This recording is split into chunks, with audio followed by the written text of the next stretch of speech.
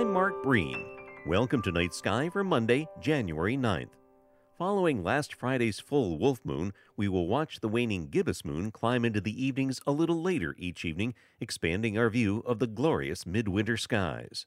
Perhaps glorious is too subjective. However, there is little doubt that the stars currently displayed across the heavens find no rivals at other times of the year, not just for number, but the number of bright stars visible. And none of them quite as iconic as the collection rising higher in the southeast, the great Orion taking the stage.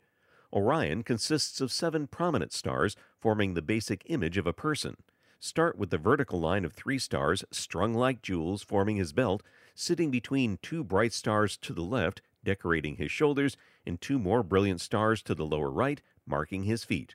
A number of fainter stars form less obvious details, like a string of stars curving up from his left shoulder to form an arm, while his right arm stretches out, clutching a bow. Below his belt, a string of stars becomes his sword. Orion gets this week's nod as our highlight on Night Sky. Night Sky is a production of Vermont Public and the Fairbanks Museum and Planetarium.